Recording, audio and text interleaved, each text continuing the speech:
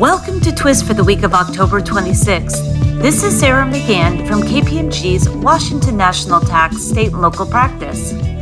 Our first development today is a decision in which a Louisiana appeals court held that an out-of-state production company lacked personal jurisdiction with Louisiana and therefore could not be sued in Louisiana courts for non-payment of corporate income and franchise taxes.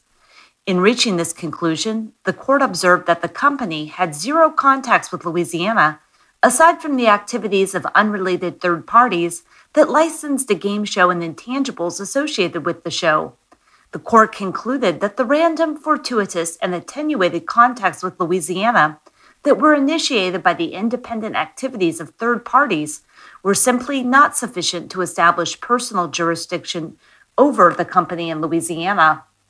In other news, 2 technical corrections bills have been introduced in the New Jersey legislature and were recently reported from committee with amendments. The technical corrections generally relate to the corporation business tax law changes enacted in 2018 that became effective for privilege periods ending on or after July 31st, 2019, including the implementation of unitary combined reporting.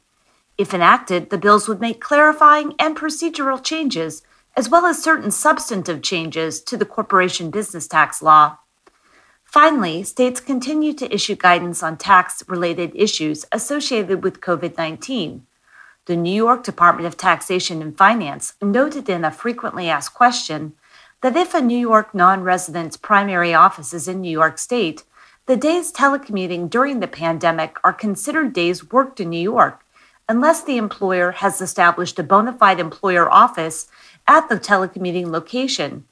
This means that days worked at home in New Jersey or Connecticut will be considered to have been worked for convenience in New Jersey or Connecticut and thereby default to the employer's New York work office to which the employee is normally assigned. Along the same vein, Massachusetts finalized a regulation providing that compensation received for services performed by a non-resident who immediately prior to the Massachusetts COVID-19 state of emergency was an employee engaged in performing services in Massachusetts and who is performing services from a location outside Massachusetts due to a pandemic-related circumstances will continue to be treated as Massachusetts source income, subject to personal income tax and personal income tax withholding. In addition, Maine Revenue Services issued a tax alert addressing various tax issues associated with COVID-19. Thank you for listening and stay well.